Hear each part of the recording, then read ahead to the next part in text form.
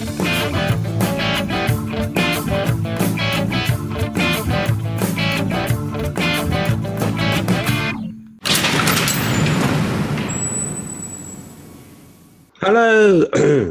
hello, and welcome to the Movie Bunker podcast. It's me, Chris. I mean, Matt, you sound a bit husky, Chris. I have a cold. Oh, It's Snotsville where I am. The 1st of October. That's what the date is when we're here. Yeah, it's been a lingering one. I've had it for about a week at least. I've had, the typical man flu where you've got a bit shivery, a bit achy, headaches, sweats, and everything's pretty much hard work and not worth the effort. And any woman you bump into goes, "Oh, you got man flu." But no, I'm ill. I have a bullshit fact that you could throw in their tiny faces for this. Yeah. And this might be an internet bullshit fact, but apparently a study was done. This is all internet bullshit facts start with a study, don't they? A study was performed of 3 people. But no, they did a study and worked out that man flu is real, in the sense that what it is the males of the species tend to get colds worse for a short period of time than the female of the species do. And they reckon it harks back to our caveman days where the female of the species would be looking after the children and the fire and stuff, which didn't involve them having to sort of physically exert themselves very much, so that they would then, they could have a cold for longer and it wouldn't necessarily impact on their day-to-day activities. If a man had a cold for a long time, then they wouldn't be able to eat. It kind of sounds feasible, but also sounds a lot like patriarchal bullshit. Yeah. In terms of the Movie Bunker podcast, I forgot that's why we're here, isn't it, Chris? So I'm going to sniff my way through this podcast. So it's going to be a bastard for you to edit. That'd be nice. Not cutting out your sniffs. Your sniffs staying in. They are too frequent for me to even consider editing them out. Yeah, I'll do my best. I'll just drip out onto the keyboard. It's fine. Let it flow. Just take one for the team. Just let it flood out. So anyone who's not listened to the Movie Bunker podcast before, obviously would have turned off by now because they would have heard us talking about. This isn't about films. Yeah, but essentially we take the world's worst films or critically panned movies and we review them with an open mind and a feeling that we might actually find the good things to say about them. And then in our sort of sister podcast that we also release on maybe every other week or when we feel like it, is when we take people from the media or journalists or film critics to talk about films that are dear to them or that they can defend the honour of. So maybe films that were critically panned by their peers, but they actually have a soft spot for. And so there's a nice little kind of like accompanying podcast that goes along with the main review podcast. And it's really worth delving into those back catalogue if you haven't already and listening back to some of them. And we also do these crazy like filler things where we talk about the current thing is the pitch, where you and I feel that we can pitch a movie idea to each other in the vain hope that either one of us will think is a good idea and maybe potentially give it the budget it needs to release it out into the world. I think the vain hope is that someone would actually listen and go, yes, I'm a multi-million pound producer. That sounds like something I can get behind. I need to give these guys money and not just steal their idea because they put it into a public forum. Oh, no. They would be decent human beings about it.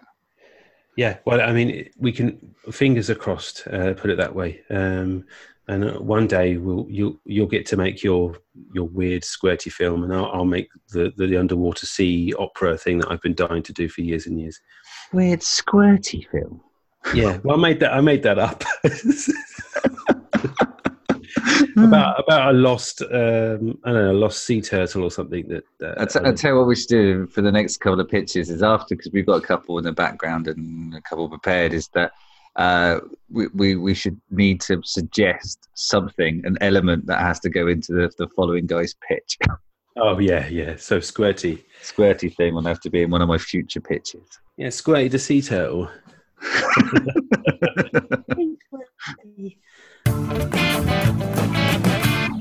Right. So today's film. Yes, sorry, we did a film. Yeah, because another thing happened. We obviously, every episode, we have an idea of what we're going to do the next episode, and then something drops and we go, oh, let's do that. And The Predator, the remake from last year, 2018, dropped on Sky. And we're doing some really recent films, and I think that's really obvious that films are shit if we're managing to watch them on television.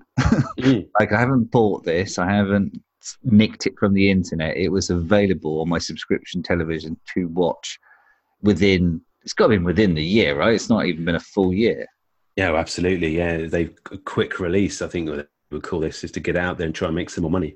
But you may remember it was a bit lots of controversy around this film when it was released, and we'll get into that a bit later on because it's quite an interesting story. But directed by Shane Black, Shane Black. He can do no wrong, sure. He can do no wrong. He's a great director, writer.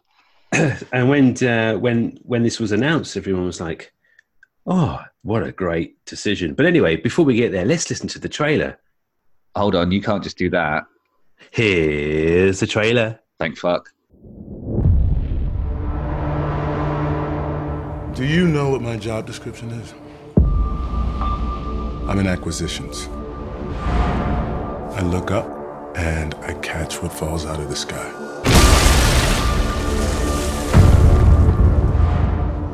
What's on the ship?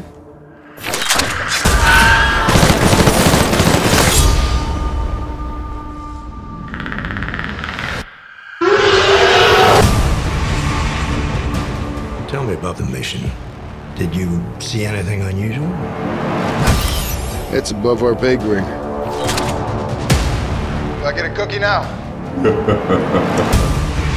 Look, I get it. Something went down in Mexico. Nobody wants any witnesses. We need to know if you and your men pose a threat. We're Rangers. Hey, Baxley, if your mom's vagina were a video game, it'd be rated E for everyone. Isn't posing a threat kind of the fucking point?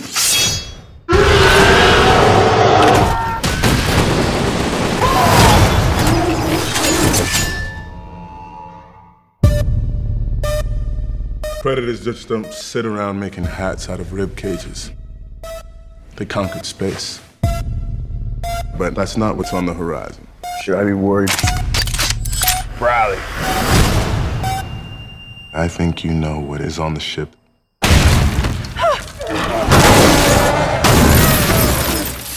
The ultimate predators. Light him up! We may die. We're still here. So come and get us, motherfucker.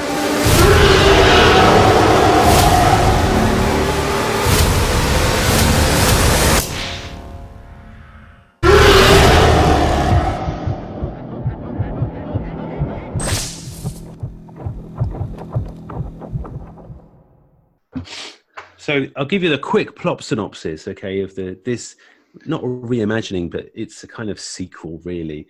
The Predator, when a young boy accidentally triggers the universe's most lethal hunters return to Earth, only a ragtag crew of ex-soldiers and a disgruntled scientist can prevent the end of the human race. In a nutshell, that's what it was. But I mean, yes, 2018, as we said, directed by Shane Black, who's got an amazing cinema. Yes, and a few of my favorite films. I mean, I think The Last Boy Scout has to be Bruce Willis's most underrated film and one of my favorite of those sort of 90s action fests that is probably not seen by a huge amount of people. It's brilliant. And then Kiss Kiss Bang Bang. I mean, Robert Downey Jr. should be just following Shane Black around and just thanking him constantly, because without that film, there is no Iron Man. You know, that saw the what's it called? Not the redemption. It's got a word, hasn't it? The The Downey Demption. The Downey Demption, there you go. That's sort of the start of the Downey Demption, and is a brilliant film. And again, I think we've referenced it a few times in other ones of another podcast about how to do a certain style of film. The Happy Time Murders, I believe, we referenced it in, strangely, but it's really good films and like a good solid. I mean, there's a few in there, but apart from that, when this was announced, I was happy because the Predator, not the Predator, sorry, Predator. Jesus Christ, by putting the in it does not make it original. It makes it just tricky to find on the internet. Predator is one of the most watchable films ever. I think we often talk about Predator of just being like, if you're flicking through and it's on, and it doesn't matter what point it's on and at what time of night it is, you watch that fucking film. You don't carry on flicking. You are done. You have found what you were looking for. You are home. Yeah, and the fact that Shane Black was actually in it as well is a fantastic bit of I didn't realize it might be one of your little tidbits, but he was actually brought in. Like the acting role in it was just to sort of get him in there, and he was meant to rewrite it whilst doing it, and he never bothered because it was brilliant. I think it's one of those movies I saw at a young age. Obviously, this and RoboCop and things like Commando and Rambo. All the films that you probably you shouldn't have watched as a child. But I think this was a little bit later than those movies. But it's just amazing, and it's just claustrophobic in a way, but it's spooky. It's properly scary as well, and there's loads of mystery and bloody and a bit gory, but such a fantastic sci-fi. Yeah, and the tone shift is brilliant because I mean, in a world before the internet and 400 trailers before a film comes out and pre-screenings and pre-reviews and leaked on Twitter, before all that, you had Arnie in a film called Predator. You didn't really know what the fuck was going to happen in it. You just thought it was another Arnie film. And the opening quarter of the film is just pure Arnie film. It's just them, some bad guys. There's a little bit of a weird thing going on. Oh, what's going on? And then, whoa, there's an invisible alien hunter dude. Yeah.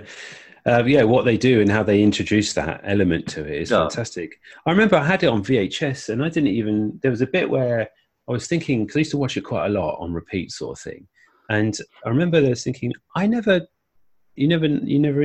see the alien like coming to Earth, but you do, and I just didn't have that. Bit, I just didn't have that bit recorded for some reason. My video started. Yeah, I don't think that must have been on one of the original sort of TV releases, because I think that's where I would have seen it. Because I remember watching it not too long ago and seeing the spacecraft right at the start and just going, I've never seen that before. Yeah. And I think it was always a big mystery as to how the alien got there, and I liked the idea in a way that there was no backstory to, or any kind of signage to say, there's an alien crash landed in the jungle. It was just it appeared, and the mystery surrounding that was phenomenal. Yeah, but, so the film was made better by a shoddy cut that we saw. yeah. But even Predator 2 with Danny Glover was pretty good, and it's in the same vein. It's something that you'll sit and watch because it's so over the top. It's got a very it's of its time as well. It's evolved with the movies that came out in that era as well. So it's got a little bit of Paul Verhoeven in it as well. I think it reminds me of RoboCop a little bit more than potentially the first one does in terms of tone and the violence and some of the tongue-in-cheekness of it. And then it all goes a little bit wrong. It's like it does. Everyone kind of knew. Everyone knew that Predator was an amazing character, and of course it had video games, and then there was comics, and then the Alien versus Predator thing was a thing. And because of that one skull that you saw in the ship in Predator 2, and everyone lost their shit. Yeah. But those two movies, the Alien versus Predator movies, are watchable, but they're are they watchable though? Because I mean, and I don't mind them. I don't mind them, to be fair. But the alien part of it is just so. Yeah. I suppose the two worlds don't really go together, I guess. But I can see why it's fun. Well, it is fun because why wouldn't the Predator go after another lethal? Yeah, it makes sense, didn't it? He was a hunter, and like they're obviously a bad thing to hunt. So it sounds like a cool thing to do. I didn't mind Predators, the more recent one. That was okay. That was kind of more back to the original, but they sort of flipped it on its head and put humans on their planet, so to speak. So like the hunting world. That film, I think, is a bit of an underrated gem, if I'm honest. I think that is very good. It loads of nods and winks to the original in terms of the cast and how they interact with each other and stuff, and the prisoner element to it's really good. The fact that they're on like another world is even better, and how they get there is never really fleshed out, from what I can remember. And the action's good, and also it's a little bit scary and creepy because I think the thing about Predator, and we're going to get onto the film in a minute, but the thing about Predator is it's a bit like Terminator, and it's a bit like other horror films like Halloween, and it's a bit like It Follows and something like that. It's just that you haven't got a hope in hell's chance against this thing. No. And the only thing you can do is just try and get away out of harm's way. And I think that what scared me, or not scared me, but made me anxious, that's what ticked the boxes for me in terms of that film, is that it's a scary fucking alien, or it's a big fucking robot, or it's a relentless ghost, or a spirit or a demon, and you've got no hope in hell of defeating it one-on-one. You have to either use your wits or cunning, or you have to just keep running until it's over, sort of thing. And this is what let's go back to what we talked about in The Nun, where we think to ourselves, if this was me in real life, I'd be dead within 3 seconds, but not because the Predator killed me, but because I shot myself to death. Yeah, shoot yourself to death. As soon as I see like a slight ghosty effect of his camouflage, and then oh god, I've ruptured my innards by shiting hard. I mean, you wouldn't run either, would you? You would just sort of say, right, that's it. Yeah, go on, just do it quickly. But then, because the Predator's the way he is, he'd be like, no, that's not worth it. And he'd just walk past you. So ultimately, you'd win. You can hope that would happen, or you might just be one of those evil ones that just, sticks a sword through you anyway. Just for fun, shits and giggles, because you smell so bad. Yeah, but this is the thing that's missing ultimately from this movie. Should we get into the cast? Let's talk about the cast, because it's got a fair cast, hasn't it? Yeah, the cast looks promising. Boyd Holbrook plays Quinn. He's kind of like the main lead. He's off the bat of Logan, I think. The Wolverine movie. Then you got Trevante Rhodes, who you would recognise from The Wire. Bird Box. He's superb in that. I'm going to get onto him in a minute. He was poor in this, if I'm honest. You've got a couple of comedians in there. Keegan-Michael Key, who plays Coyle. He's like, is he Funny or Die kind of comedian from, or Saturday Night Live? There's a lot of voice work from when I looked at his profile.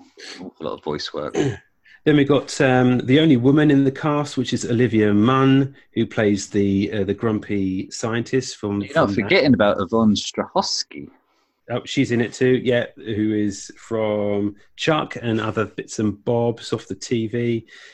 Another surprise for me was Thomas Jane, who plays Baxley, and he's like, what's he well known for, apart from loads of stuff, but is the Punisher shorts and things like that, isn't that right? Yeah, well, that's the one but he's kind of everything. And Deep Blue Sea. Yeah, that's right. And he's quality, I like him, he's good. Oh, and the Mist, he's brilliant in that. Alfie Allen, you'd recognise from Game of Thrones, Jake Busey, and there's basically a lot of other blokes. So we've got two women. It's a dick-heavy film, and a British actor, Sterling K. Brown, who plays the hissable villain. I guess you'd call him from. Yeah, he's definitely the villain. But there's Jacob Tremblay as well, who plays the young autistic boy, or the son of Boyd Holbrook's character. Yeah. He was from The Room, is it right? Is he a young child actor from The Room? Or yeah, and very good in that as well. Yeah, and this, he's... Wow. Can we talk about the child in The Room? We can. Right, so Shane Black was really adamant at the start that this was going to be nothing apart from an R. An R is an 18 in England. You know, you have to. It's going to be full on, back to the old school. You know, not trying to pander to the audiences. And I don't see where a child fits into that film. I don't see how it's useful. Like, the only reason you put a kid like this in a film with a character like this is if you want to appeal to children and give them a way into the film to watch. And it's not for that. This fucking film shouldn't be about that. You've gone, right, we want to make this an 18 film, then just go full on 18. Don't piss about with a fucking autistic child.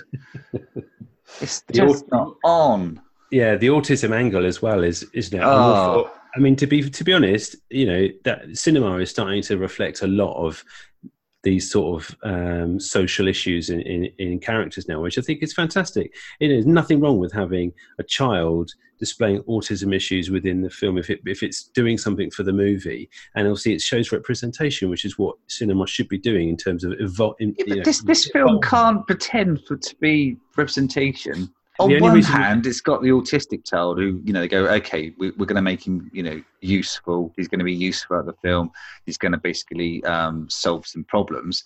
And then on the flip side of that, they have a character with Tourette's that they just openly take the piss out of throughout the whole entire film. Yeah, and that's the tone, I think, that the majority of the reviews that I remember when they came out at the time, the tone and how they, that shift between the two is ridiculous. But yeah, he's a plot device. He's a MacGuffin, isn't he? Because he's a walking, talking MacGuffin. It's how are we gonna?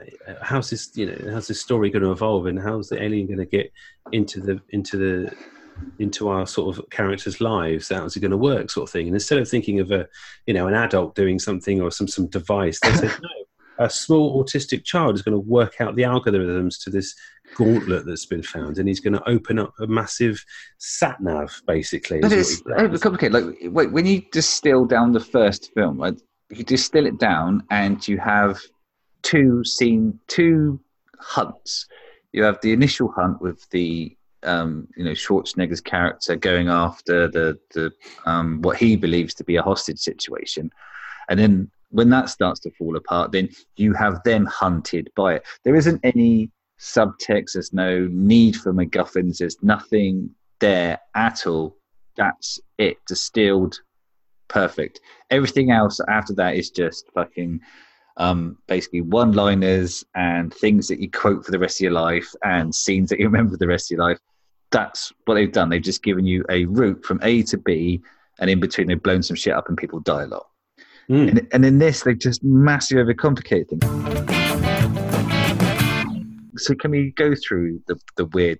I mean, obviously the plot synopsis was there, but like in terms of the actual structure of the film, which obviously will contain spoilers. We've never said this before because I think it's implied. But hey, fuck it. Let's break the bank and just tell people there will be spoilers coming up now. So at the beginning, we see one of the spaceships one of the Predator spaceships being attacked by another Predator spaceship. And then suddenly the first Predator spaceship opens up a rift, goes through it, but not open. It didn't do it earlier because it wasn't damaged. But as soon as it got damaged, it decided it needed to get away. And because it was damaged, it then crashes on Earth, which just happens to crash straight over the top of Boy Holbrook's character, Quinn. We just call him Quinn from now on. Quinn's character, who's kind of the Arnie in the film, right? Yeah. And he's there in the middle of a jungle. Well, is it in the middle? I think he's in Narnia because it's a jungle, but with a lamp. So he's gone through Narnia and he's hunting some people who happen to be hanging around the base of the only streetlight in the jungle. I'm sorry, please allow me to introduce myself. My name is Tumnus. Pleased to meet you, Mr. Tumnus. I'm Lisa Pevensey.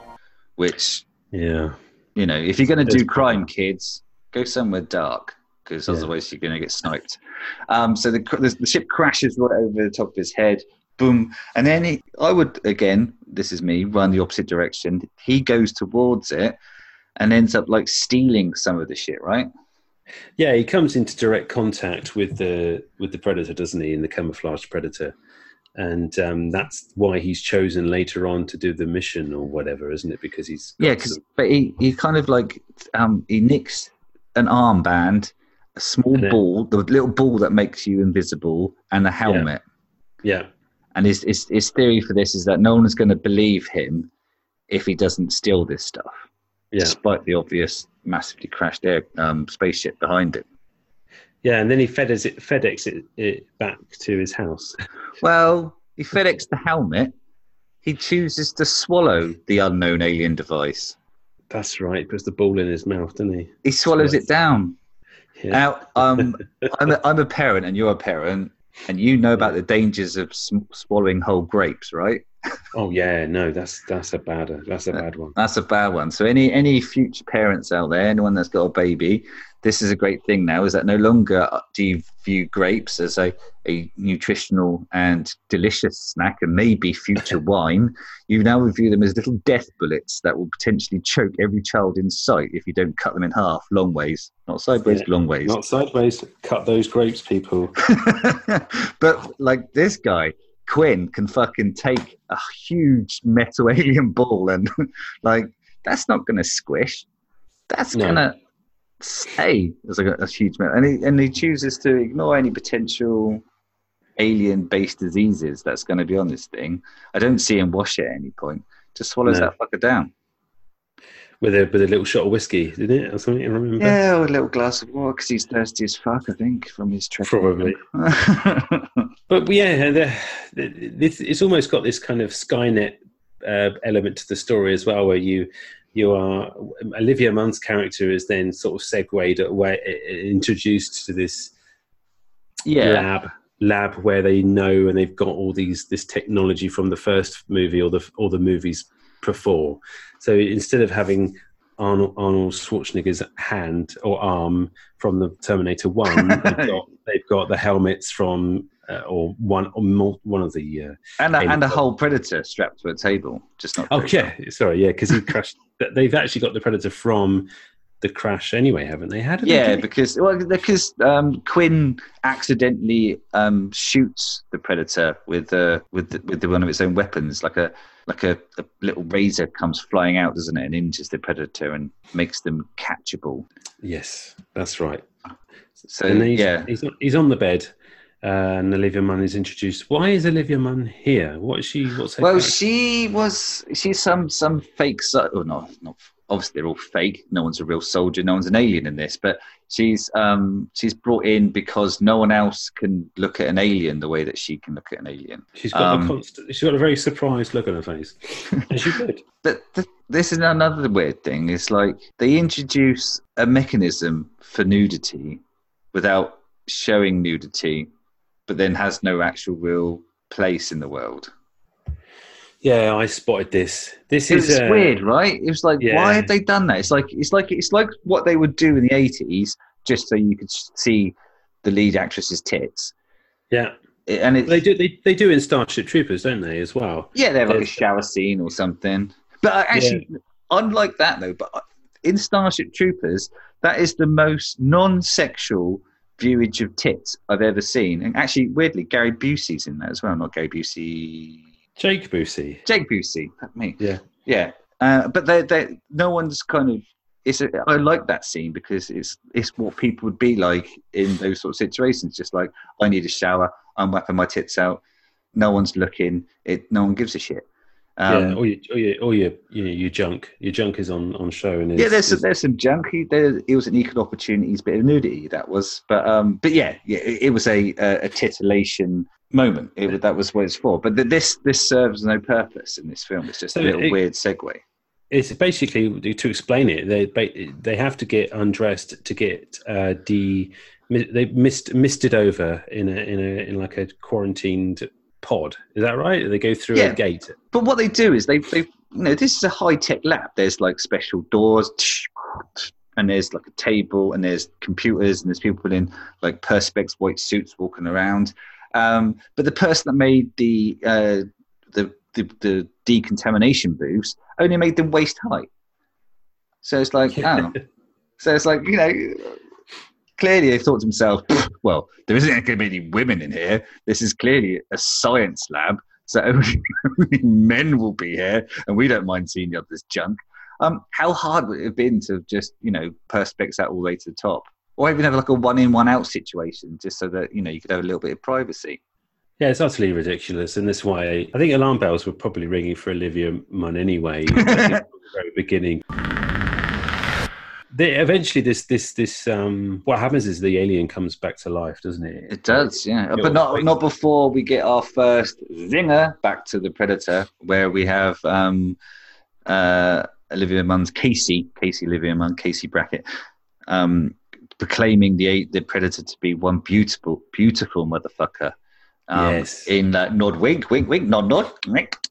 This is the first of about 3 or 4 direct references to things that have happened or phrases in the first film, and it is jarring and unnecessary and completely and utterly self-indulgent and horrible. I didn't like it at all. Yeah, but she wouldn't. And also, I'm not saying I know her character, and I know the thoughts behind the screenwriting and the script writing and everything. But it just seems like a ridiculous thing to say. Anyway, because it's clearly not beautiful. It is ugly. It's ugly as fuck. Yeah, scary-looking alien man, and I suppose she's saying it's beautiful because it's another species. It's never been seen before. So I can understand she'd be saying, "Wow, it's amazing. It's an amazing look at this amazing thing." Not a beautiful man. She doesn't look like the sort of person who would say "motherfucker." I'm sorry. I mean, that's not a nice thing to say.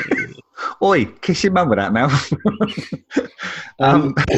She is quite. I mean, to finalise Olivia's character, she is quite good in the sense of like she's not the hapless female in the film sort of thing. She is rather adept at everything she does. She carries the film. I think in my opinion of her, as she carries it, she's asked the audience. She's the one with thinking reasonable thoughts and thinking, what the hell am I doing here with these idiots, sort of thing. And she says that openly and honestly to all of them. These crazy crew of madcap ex-cons or ex-soldiers or something that she happens to then just be around. But going back to the nudity thing, I just wanted to mention when it all kicks off, when the alien wakes up, or the Predator wakes up, sorry, and this is after all this exchange with the evil alien keepers, the villains of the piece, saying we call it the Predator because of what it's been doing. And there's this really stupid, awkward exchange, and even great British actor that he is, Sterling Brown can't really grit his jaw anymore through this dialogue. It's really what a jaw, though. Yeah, I mean, you can just see his teeth through his cheeks all the time. He's gritting. It's an amazing jaw. I would kill for that jaw. He's gritting for England, that man.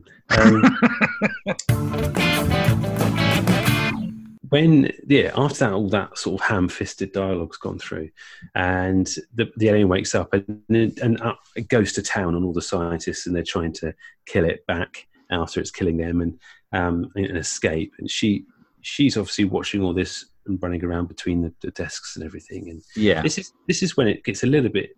I mean, for me, just going back to what I was saying at the very beginning of the podcast, that this is all wrong because you're seeing everything in sort of CinemaScope, and nothing is left. So this Predator is in a loincloth, essentially. That's it. Helmet off, no armor, nothing, and it's terrorizing. And I think the beauty of Predator, the first one, is that when he took the helmet off, it was a massive reveal, and a really big cinematic moment. And this is like, there he is. That's it. He's there.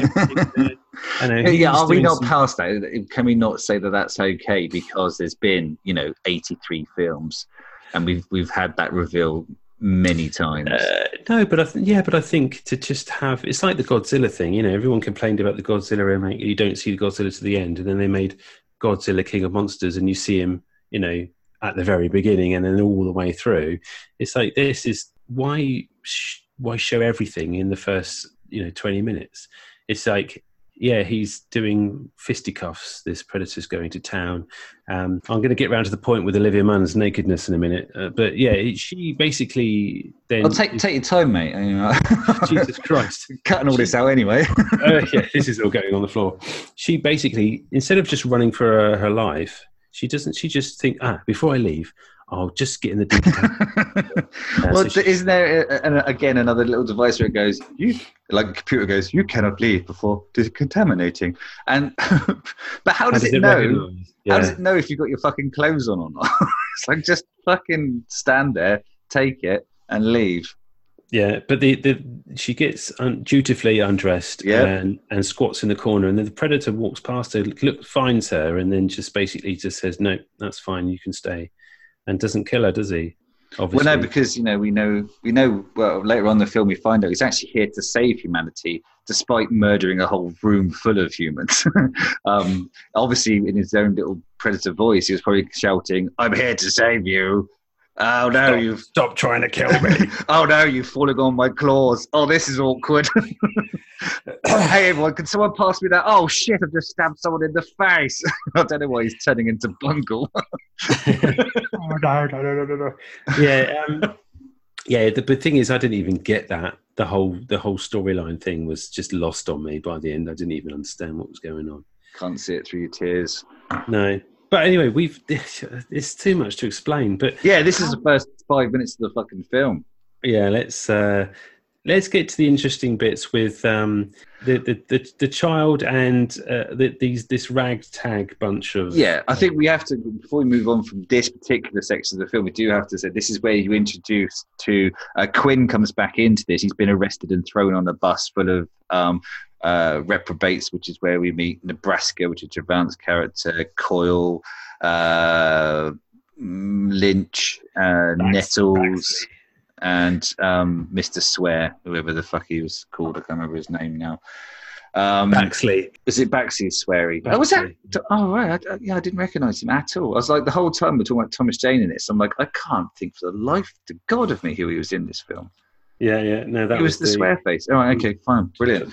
So, Baxley. So yeah, we're introduced to them. They escape and instantly take it upon themselves to continue hunting the predator down. And they kind of then join up with Olivia Munn's character, who's managed to tranquilize herself in the foot, I think. So she's unconscious. Yes. But the big kind of set piece at the very beginning is the big escape from the lab in the bus with the predator on the roof and her and being tranquilized and everyone waking up to the fact that shit's going down and there's an alien escaping from a lab and all the characters are sort of ribbing each other. There's a little bit of an introduction to them where they're all obviously unhinged in some way. They obviously do their very best to try and show you. Is it during this sequence where we have to get to the choppers moment as well? That's a bit later on, I think. Later on, the eponymous line is mentioned by Trevante Rhodes' character, Nebraska. What a great name! Was it? I can't remember who said it, but he says "get to the choppers." He doesn't choppers, because there happens to be a row of motorbike choppers in a military base. It's like that's ridiculous. It's like, could you force that in any more ham-fistedly? Maybe it is at the beginning then. I'm trying to think where I heard it. I think I probably did hear it at the beginning then, if that makes sense, that they escaped somehow after the bus crashes and stuff. But Trevante Rhodes, his character is annoying because he's so one-dimensional. He's like he plays this sort of sharp talking, quippy, not give a fuck kind of guy, and he's always smoking, right? So his thing is, you're just imagine Shane Black going, and you smoke, right? This is your thing. You're like a chain smoker. So in every scene, you're going to be smoking, and when that cigarette's gone, you can just grab another one and smoke, and you're going to look really cool. It's going to look amazing, but it's the most contrived, lazy character development I've ever seen. It's like, fucking hell, because you can tell a smoker from a non-smoker. Trust me, I know, because I used to be one. So when people try and smoke or hold a cigarette or in their mouth, when people talk with it in their mouth and it's like that goes in their eye and they're like, oh fuck, that burns. You can't do it. unless you know what you're doing. And he looks like someone who's just seen a cigarette for the first time in this movie. Yeah. Hey, look, he's got a bunch of new friends. Maybe he wants to, pretend that he's a smoker to try and be cool. I'm not saying...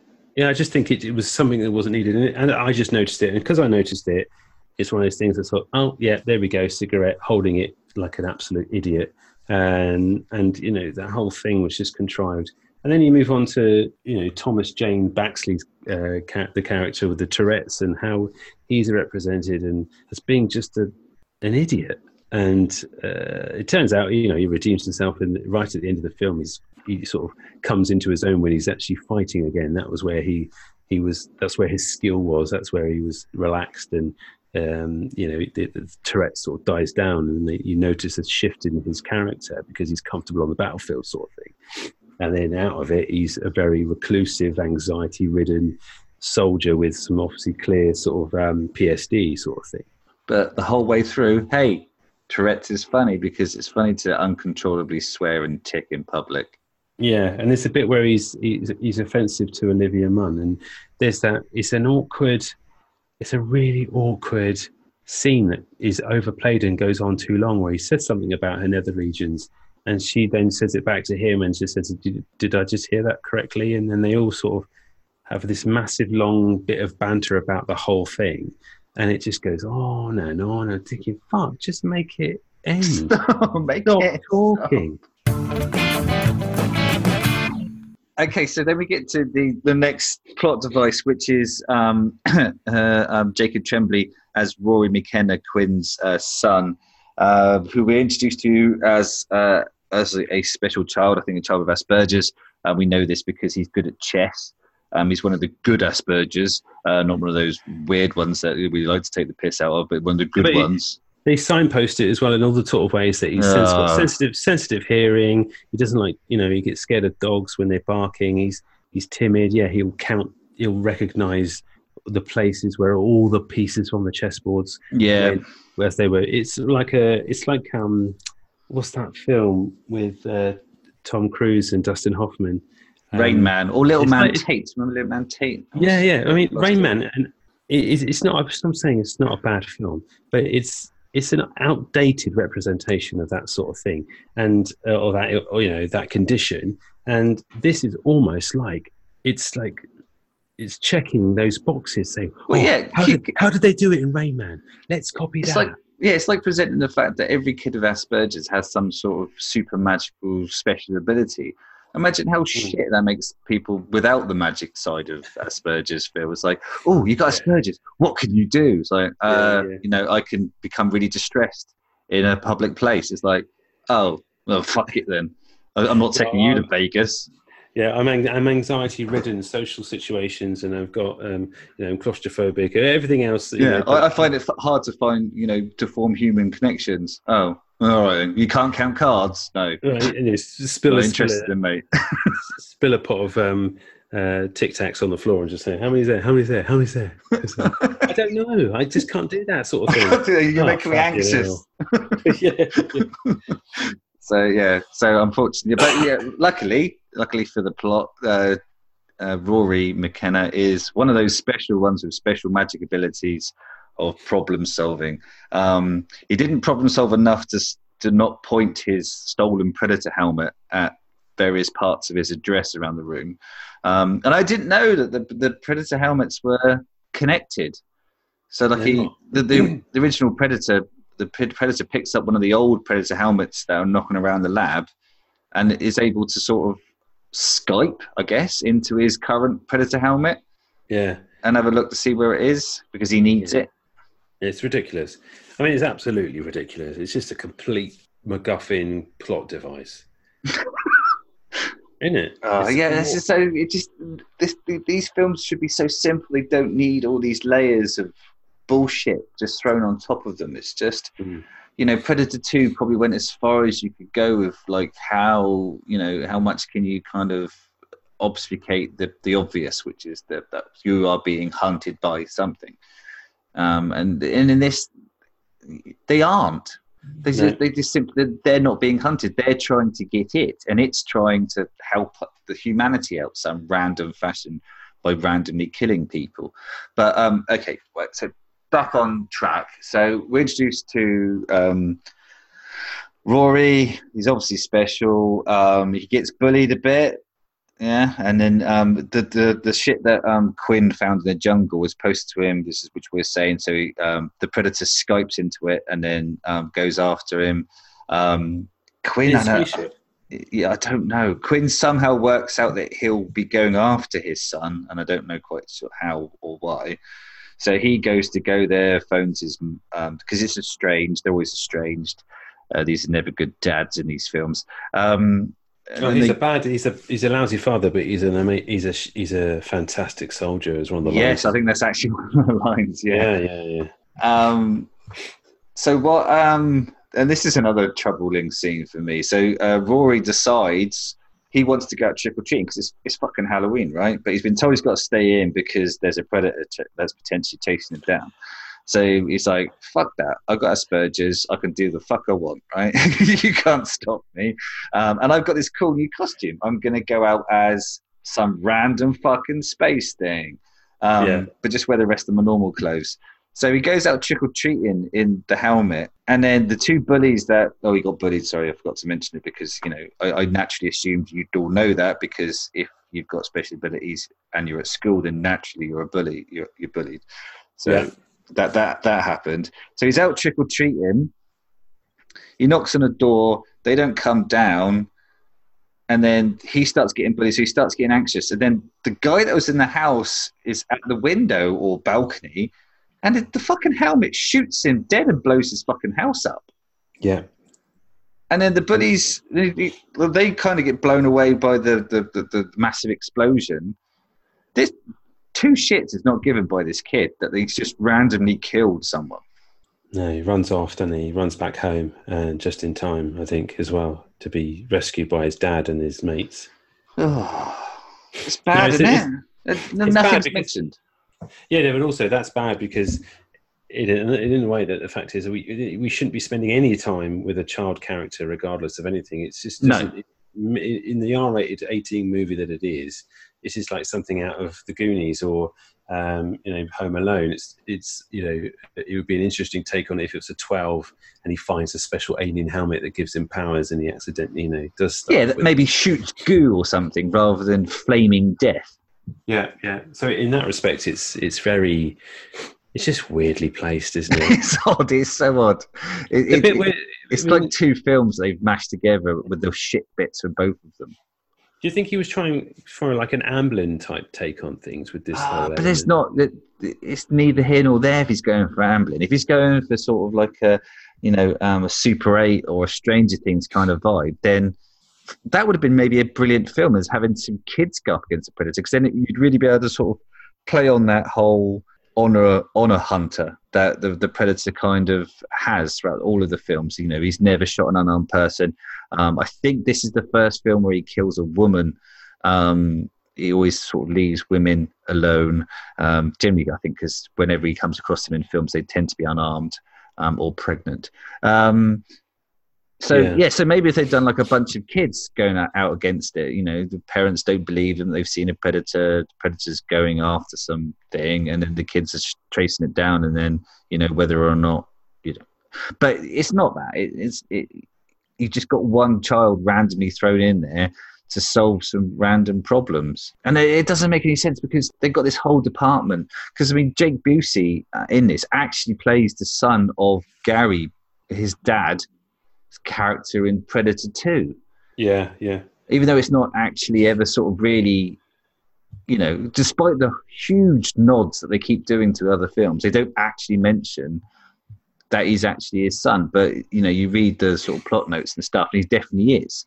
So, they've known about these predators. They've, for 30 years, they've known about the language and stuff. And you're telling me that during that whole time, they've not managed to solve the language, and in the 3 seconds that Rory McKenna gets his hands on it, he's sorted it out. Yeah, and the other thing as well is you get subtitles for these for the predators when they talk to each other. Oh yeah. And that's not required. It's not required. We don't need to know what they're saying. Well, they shouldn't even. So, should we get to this like bit with the big? Well, I guess this is the switch up. This is like what we had in the first film. It's like we thought we knew what this film was, and all of a sudden, there's a big predator. Yeah, and who has dogs. This predator has dogs, predator dogs, who are badly CGI'd, I think, and he's bigger. Is he mixed with human DNA? Is that right? Yeah, there was some sort of experimentation to make an even better predator. I don't know how mixing a predator with a human would make a big predator, whereas two predators make small predators. Yeah, it's weird, isn't it? Unless there are no women predators and they do just sort of make themselves in sort of some sort of cloning technology or something. Wow. You've never seen a woman predator, have you? Maybe we have, Maybe they're all women. Maybe like the dwarfs, from Tolkien's world, where the dwarfs have beards, the lady dwarfs have beards as well, don't they? Yeah. Apparently. But yeah, a lot smaller than the predator, clearly, and drink a lot more beer. But the whole kind of thing. So this predator is sort of armorless and loinclothed and massive thing, and kills the like a traitor. Call him traitor predator, can't we? Really, because he kind of is a traitor to their race because he's trying to protect the human race, which is weird.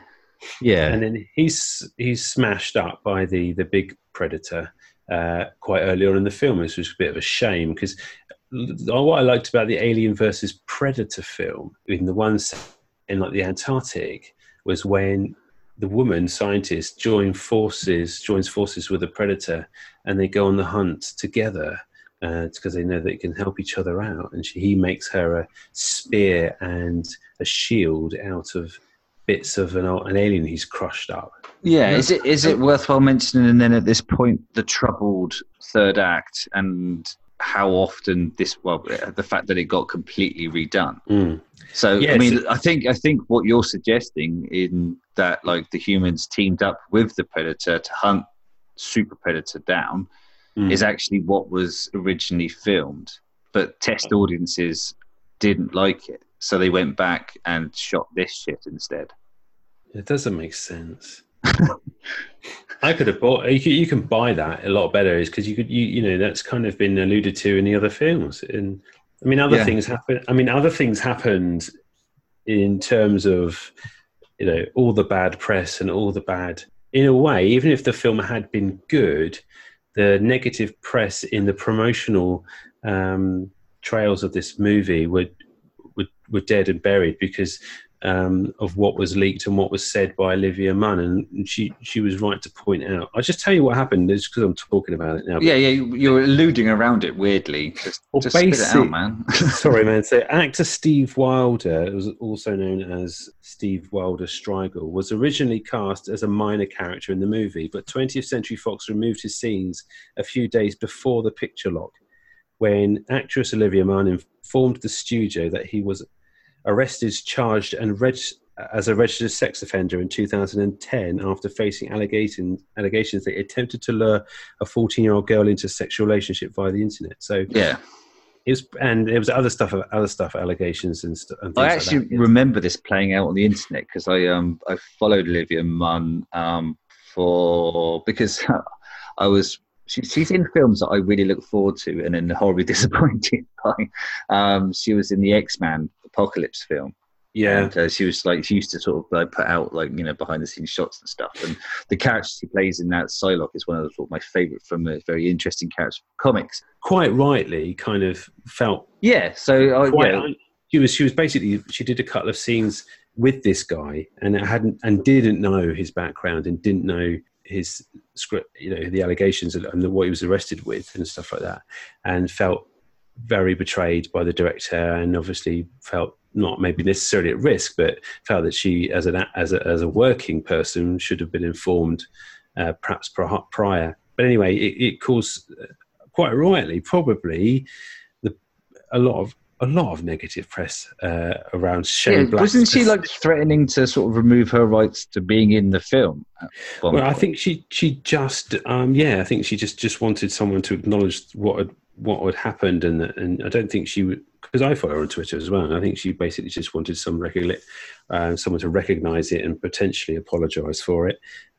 Shane Black defended this guy. I mean, he's cast him in other films. He was in The Nice Guys and Iron Man 3, so he's a personal friend of his.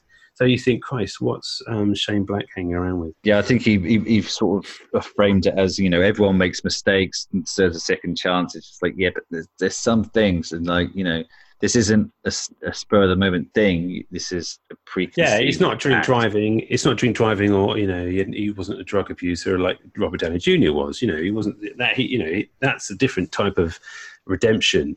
Yeah, you can build yourself back up from potentially having, going on hard times and stuff, and getting into drug and alcohol abuse and stuff. But what this chap got up to, is not really something you can. I don't know. This is the one that we know about as well. So Yeah. God, this is a dark. It's got dark. Yeah. So yeah, but Olivia did the right thing in putting her foot down, and the guy got his scenes cut to me. So.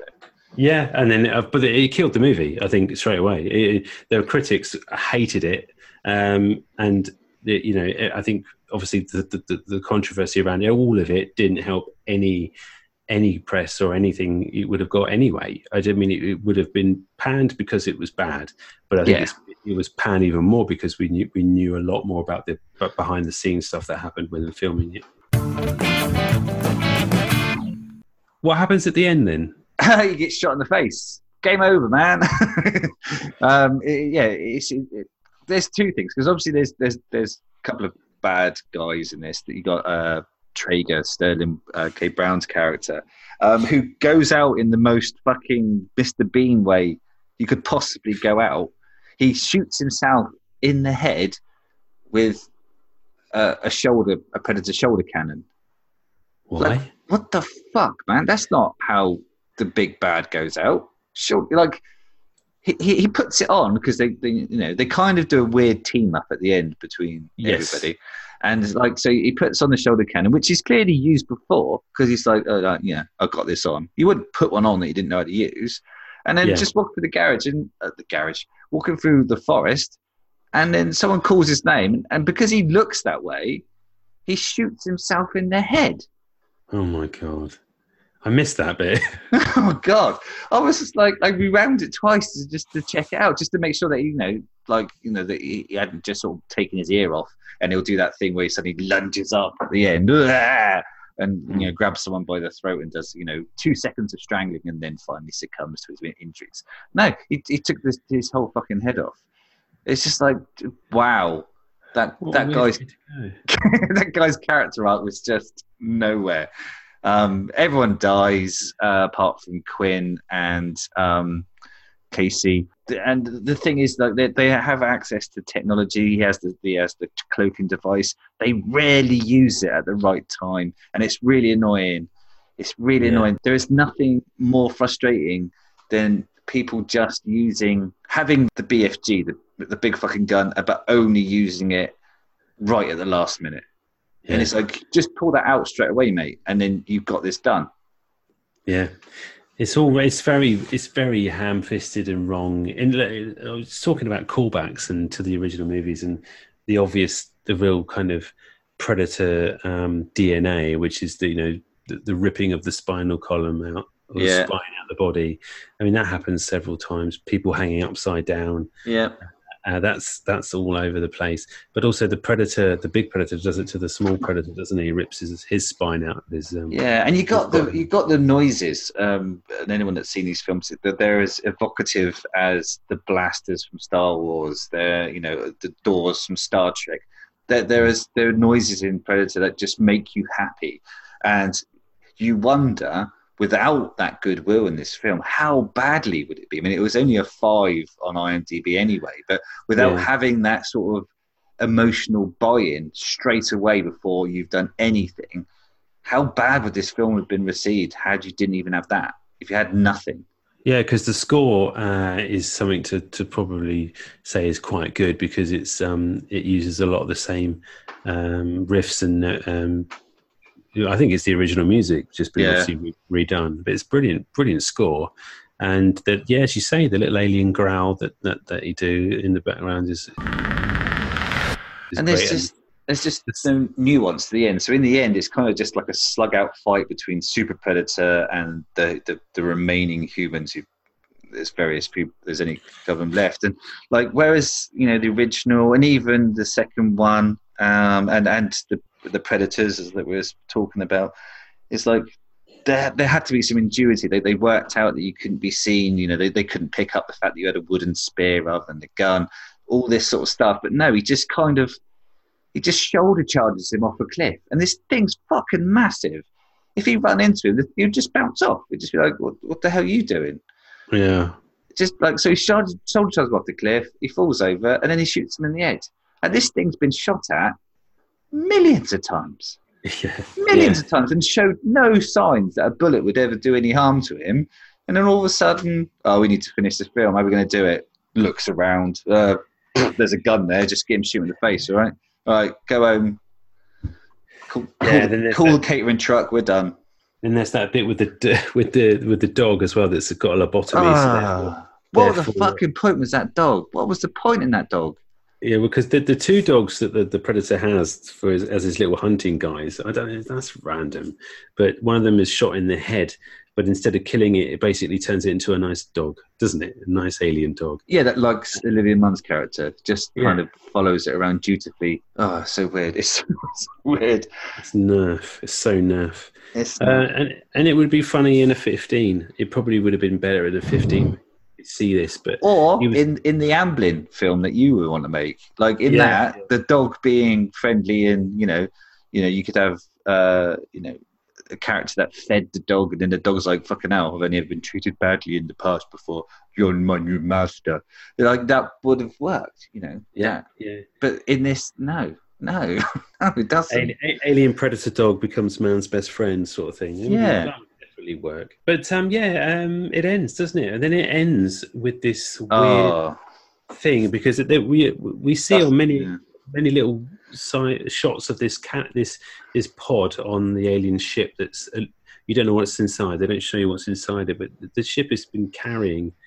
So the traitor Predator basically was carrying to Earth a special suit, right?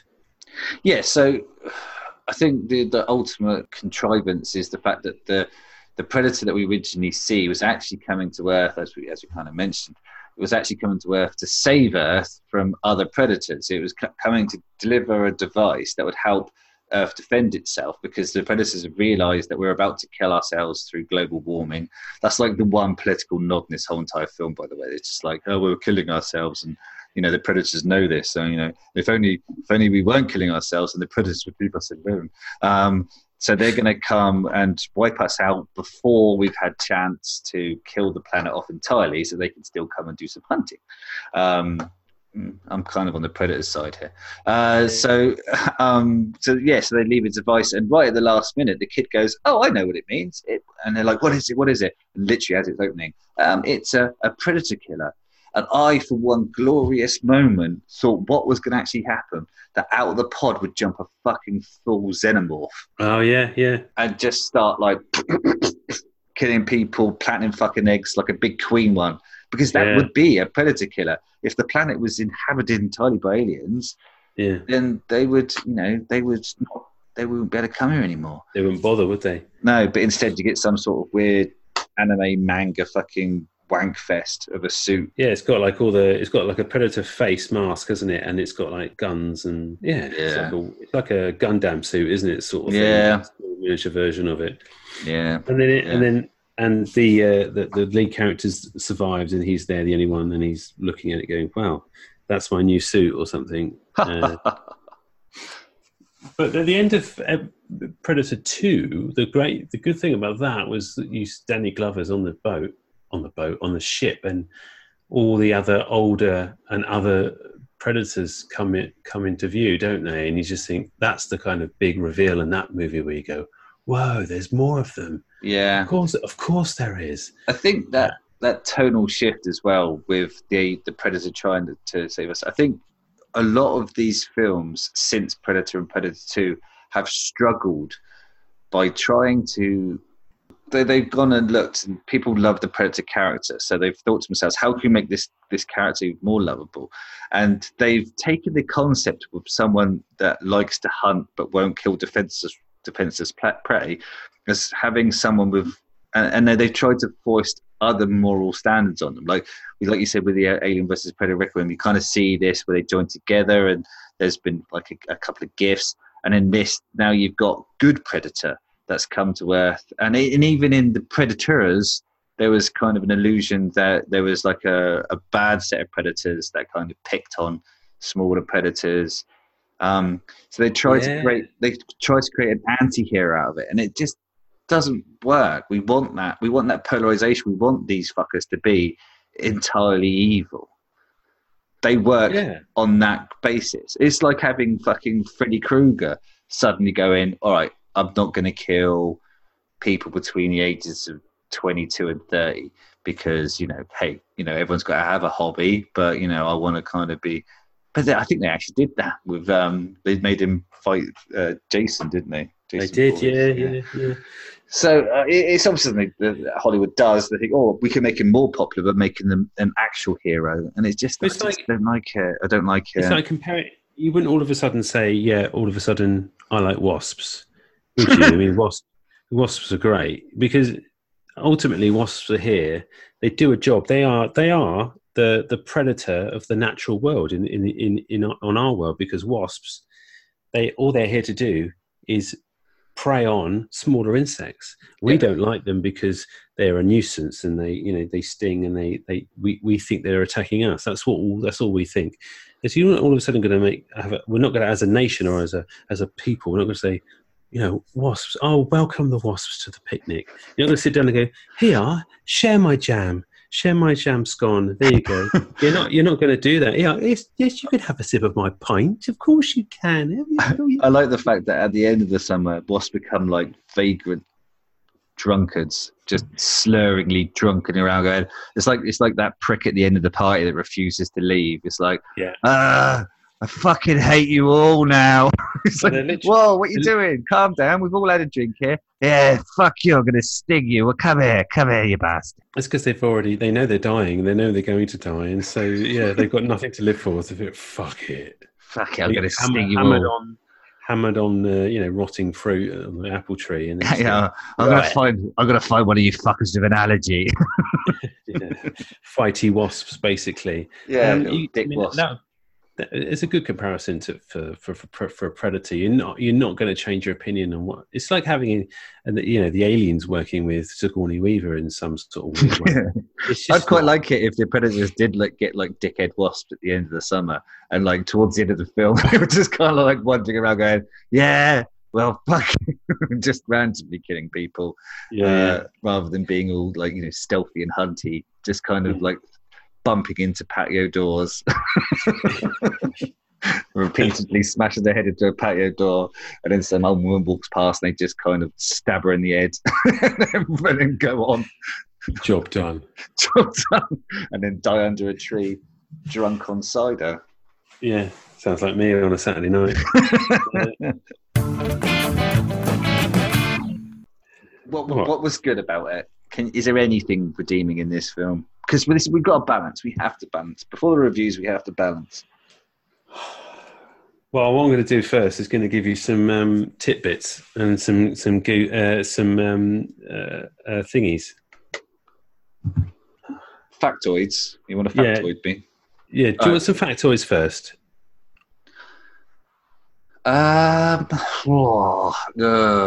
Right. Before you answer the question, when Casey Brackett, who's Olivia Munn's character, first enters the lab and is examining the recovered predator items, one of the shelves in the background contains a xenomorph tail spear from Alien vs. Predator 2004. Yeah, there's loads of little bits in the background, weren't there? Sorry about that, that's a crap one. Benicio del Toro was originally supposed to star as the lead role, was replaced by Boyd Holbrook due to scheduling conflicts. Dodged the bullet there, didn't he? I don't think he could have rescued it either. There's a goof here. Early in the film, Traeger shows Brackett a photo from the 1987 Predator encounter, the first film. Yeah. The photo is a still of the Predator from the first movie, taken from when the Predator decloaks coming out of the water. Considering the only person who survived seeing the Predator uncloaked was Dutch, who did not have a camera with him. Who took this picture? Who took it? Exactly. So there's a bit of shit in it. Yeah, it's lazy. Anyway, that's it. Right. Now we can talk about what we thought about it. So you asked me a question before I delivered those amazing segment there, which is what I live and die for every time we record, because it's a maximum effort for me to go through the IMDb pages. I tell you what, in all honesty, the only thing I enjoyed about this film was Olivia Munn, not for any other reason other than the fact that I think she held the film up. Yeah. And I liked the music. Because the score took me back to the original Yeah, film. you like the nostalgia. I mean, let's just say this is the goodwill this film comes in with. And the third thing is, they do actually do a good job of the made-up Predator. I know that the big one is mainly CGI. I'm fairly sure it's pretty much all CGI because it looks pretty bad. But the main one, the small one, the traitor Predator, is actually really good. It looks like and his interesting face. Yeah, it's good to have some actual physical effects in. But other than that, it was absolutely ridiculously crap. Yeah. Really sorry, but I agree wholeheartedly with the critics. What about you? Yeah, there was a couple of, dialogue moments that were actually quite funny, that were quite clearly Shane Blackey. I enjoyed that. I didn't enjoy numerous references to old Shane Black films and Predator films. That it looks like if he keeps going down this road, eventually he's just going to have one script which is entirely made of all the lines from his old films. So that needs to stop. Olivia Munn was good at this. Her character was constantly surprising. Sometimes a little bit too much. Like, Jesus Christ, would she really, be able to pick up that gun? If she's just a son. But these are Americans; they're all trained killers. So yeah, pretty much.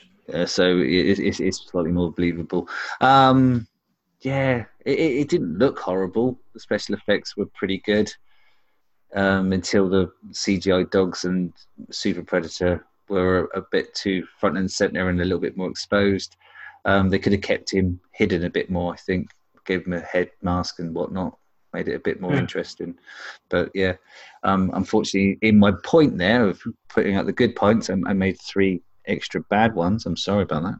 No, it fundamentally the same as you. In terms of money, it did all right, actually. It doubled its cash. Budget was 88 million. 88 million, Jesus Christ. And then took like 160 worldwide. So it may not have gone. It was filmed in Dolby Atmos. It was aspect ratio 2.39 to 1 and in colour. So definitely noticed the colour. Yeah, the colour was definitely there. It was noticeable. I noticed the colour. Really kind of the first thing I saw when I looked at it, went, colour. What a shame, ultimately, though, Matthew. What a shame, because, I had high hopes for this movie. And, we all did, Chris. We've all been hurt again. We've all been hurt. I don't think it'll end here. I think it is in the right hands. They could do something else. But the problem they'll have is, what we wanted essentially was the original movie. Did you pitch in one of your top 5s Predator on a thingy boat? Was that no? It was Alien, wasn't it? It was Alien on a galleon. Yeah, I think set in. I think Predator. I think that's what we have to do, because obviously you mentioned that scene in Predator 2 where they all come out and one of them gives him the old musket, doesn't he? Yes. It's like, take it back to that. I think that'd be brilliant. Yeah, maybe go back in time, or maybe World War or something, like a World War I or World War II. Yeah, during those, because it always said, like, the first one is like, it happens during periods of conflict, the summers and stuff. Take it back to sort of the Boer War. It's weird because I can hear the drums. You can. We're just talking about it.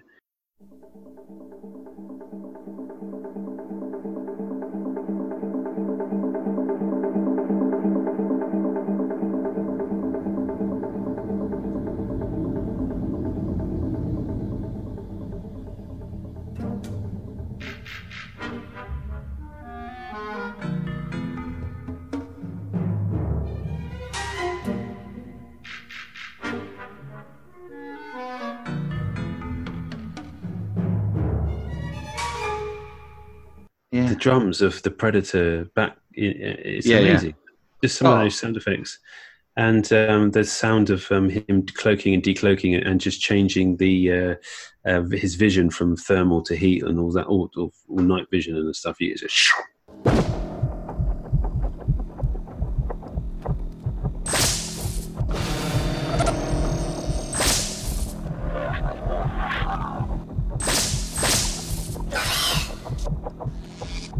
done it, and the voices are all muffled. So loads of cool they need stuff. to put that on. They need to put that, and there was none of that voice thing. I think he did it at the beginning to get through a security gate. There was none of that. Oh, Yeah. which is why I missed that out. Because I think that's in every film. They do the thing with the voice. Yeah. Never mind. Never mind. Reviews. Here's the reviews. So who do you want to go first? Do you want to go first or shall I? I'm going to go first because I like this one. It's quite it's kind of long. I like a long one. Ooh. So obviously the reviews are 10 out of 10 because we didn't like it. If we'd liked it, we'd have found some 1 out of 10s. Have we ever done that? We've never done that. Have we? We've never done it. No. We've never done it. We're gonna. It's that sooner or later. Because I mean, people might listen to this and go, "Oh, you do it on purpose. You find films that you're gonna fucking hate, and then you just piss on them." It's like I don't. I really don't. Holmes and Watson, I really thought might have been the one that would have bucked the trend. And this. I was actually going to rent this out at one point on purpose. Exactly. Like for enjoyment. So it's not true. I'll tell you what, Matthew, as well, just to say that, I did actually enjoy Transformers The Last Night. So, that, anyone can go back to that film and say that I actually deserved to go out the bunker. We had a conflict on that one, didn't we? Yeah, that was shit, mate. You were bang out. I'm sorry, but no. It does happen. It does happen. Go on, Enke, hit me with your review. Okay. All right. Going atypical nerd. 10 out of 10, obviously. Title is just a hell of a lot of fun, like the 80s action flicks I grew up on. I picked this one out initially because, despite the fact that it's got a rating system baked in to IMDb with the rating of 10 out of 10, it says The Predator, 5 stars out of 5. So, I don't know why he shifted this thing down, but he did. The fourth installment of the Predator movie franchise, which began in 1987, the sixth counting 2 Aliens vs. Predator movie. This one was directed by Shane Black, who co-starred in the original, and it was co-written by Black and Fred Decker. Blacker Decker. He didn't put that. It's just a very English reference to some power tools. It's about a group of ex-soldiers who team up to stop alien invaders called, let's put this in brackets, Predators. It's like, well, hold on. You guessed it. This is the name of the fucking film. From killing a special young boy with Asperger's and destroying a small town in the process. And then the film stars, it's just listed out the cast, some bizarre padding reason. It's received mostly negative reviews from critics, but it's expected to do well at the box office though. I loved it. It's ridiculously violent and full of witty dialogue and lovable characters, like only Shane Black can deliver. The story also revolves around the Predators knowing humans are going extinct soon due to climate change, and they want to collect someone with Asperger's because they know that people on the spectrum are the next step in evolution. Someone, I think, that's maybe. the plot point that I missed at the end. Yeah, there you go. Yeah. So I really like that about the film as well, but mostly it's just a hell of a lot of fun, like the 80s action flicks I grew up on. There you go. 76 out of 195 people found that helpful. That's quite a good review, actually. And the plot point that he talks about, or he or she talks about, is something I missed, but I remember them now saying that the autism and the Asperger's is an evolutionary step. And that's why they wanted, and that was interesting. Okay, mine is a 10 out of 10 also, obviously, and it's called Best Predator Movie. So Decker's coming back for this one, and it seems fitting that I do our old friend, Mr. Schwarzenegger. This is the best Predator movie so far.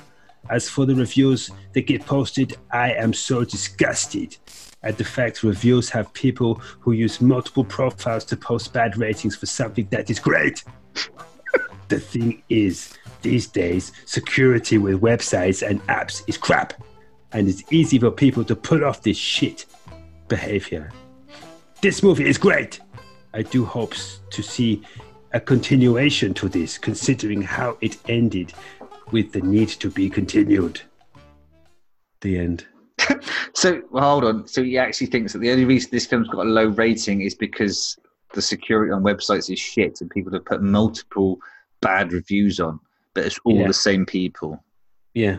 I mean, it's weird because if that I know that happens. It happens a lot because it happened to most recently with Captain Marvel, with loads of apps. Yeah, well, it got pre-reviewed, didn't it? Loads of twats, negatively. But people do go on to films they like and big them up if they want to. But why would anyone go out of their way? I mean, surely there's people that don't do that sort of thing. No. The best line in this review, though, is the bit at the end, because it doesn't make sense. I just want to read this out again. This movie is great. I do hope to see a continuation to this, considering how it ended, with the need to be continued. There's a lot of need for continuations in there, I think. Yeah. Very desperate for the continuation. He wants to see the Gundam suit mowing down predator after predator, turning predator in. It's just not going to work. No. We need to be the underdogs in all these films. We need to be the underdogs and the fleshy ones, nothing else. That's it. Yeah. That's how it works. Doesn't work otherwise. So it's a shame, but that's another one staying in the bunker. I don't think anyone needs to see this film. No, lock and key, just put it. 12-year-old again. I think a lot of these movies, I think, are just for underage people, kids basically that would watch this and go, "Whoa, that is so cool." I don't think even kids would be impressed with this. Do you not? No.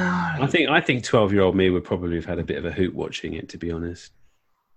I guess. I think it's like the Star Wars prequels, isn't it? It's like if you'd seen them first, kind of go, "Oh, that was all right," and then it would just get better. Well, yeah, up to a point. But yeah, nah. So that's 2 thumbs down. That's our new rating. It's our new rating system, is it? Brilliant. That was when my thumbs came down. I want to say last episode, I think I may have gone on a bit of a downer. Maybe I may have gone a little bit too. What's the word when you pleady? Too pleady. Oh yeah, you begged like a bitch. I begged, and I'm hoping that when you do this edit, that you'll put some suitable music behind this bit, because this is like I need some sort of rousing music or some music to help, like a call to arms, or maybe something maybe move people emotionally into wanting to do something. Okay. Try a different angle, but see, when you're listening to this podcast and you've downloaded it and you're excited because yes, you can hear Matthew and Chris's voices again, and I wonder if Matthew's gonna do that thing and where he talks about movies and subgenres and stuff like that, and you go on, and it's so funny, and whether Chris is gonna be able to put a sentence together without stuttering all over the place. I can't wait.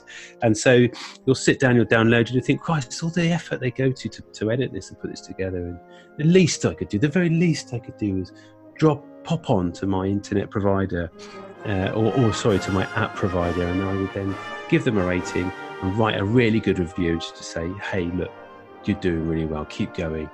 We need to hear more of Chris and Matt and Chris in our ear holes. And then, it would make us happy. Follow us on Twitter, follow us on Facebook page and on Instagram. Get involved with all our chit chat. Make us feel like we're doing this for not just for ourselves, but for you guys out there as well.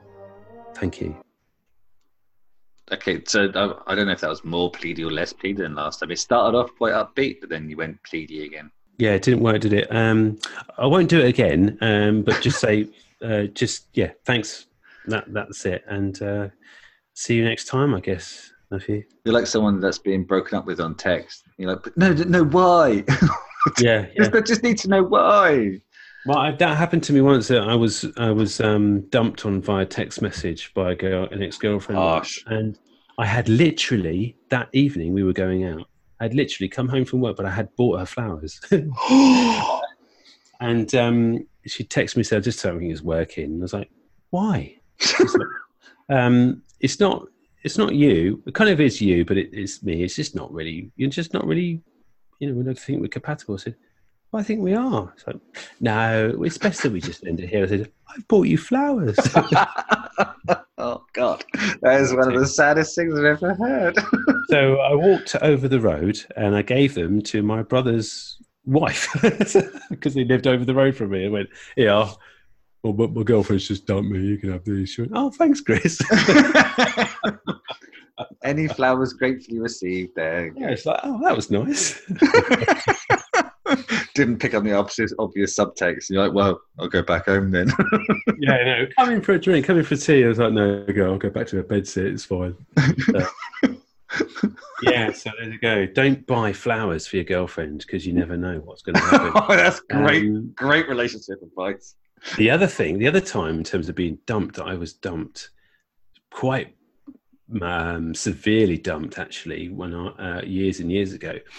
But this is a slightly different and better story because at the time I knew something was wrong, but my then girlfriend waited for Star Trek DS9 to finish before telling me. It was almost like they knew that they couldn't make my night any worse they would make it worse if they interrupted Star Trek Deep Space Nine. They actually physically waited for the end credits to say, Chris, I've got to tell you something. Maybe they were just bang into it and just like, no, I was going to mention it at the start, but I really need to find out how this episode finishes. No, definitely not. It was my thing on a Monday night, and that was my thing. I had to watch it without interruptions. It was just a weird. Why would anyone dump something like that? Yeah, exactly. Christ, I wonder what well, that went horribly wrong. Hold on, love. I'm watching DS9. You can fucking speak to me afterwards. Yeah, don't talk. Don't talk. Don't talk. Don't chew. Don't masticate. In fact, nothing. This is. I've got to fucking rewind that now because I missed all of that. I want to see how Odo's getting on with. What was his name? The captain. Oh gosh, just know this. This should be. Yeah, it's your thing, man, not mine. I always thought Star Trek was a big pile of shite. Right, that's it. Cheerio. Thanks a lot. All right, mate. Thanks for sharing. Okay, yeah, so we could do your breakups next episode. I'm sure our listeners will be excited to hear how things went terribly wrong for you over the years. Yeah, I can't wait to overshare. All right. Okay, so until next time, we'll drop what film we do as we go because there's no point telling what we're going to do because we never know what from one. But the next podcast will be Adele Drover's interview. Yes. Good. About Valerian, which is on City TV. of 1,000 Planets. It's not a city. It's a City of 1,000 Worlds, I think. I don't know. It's just I've got a real black spot for that film title. I'm just going to call it Valerian, and Valerian. We'll leave it at that. And it's on TV. You said it's on TV soon. Yeah. It's Film 4 preview because it was a Film 4 film, wasn't it? It was Canal Plus Film 4 little gigs. Oh, right, yeah. Well, until next time, then. I look forward to that one. Yeah. Take care. Bye. Bye. Ciao.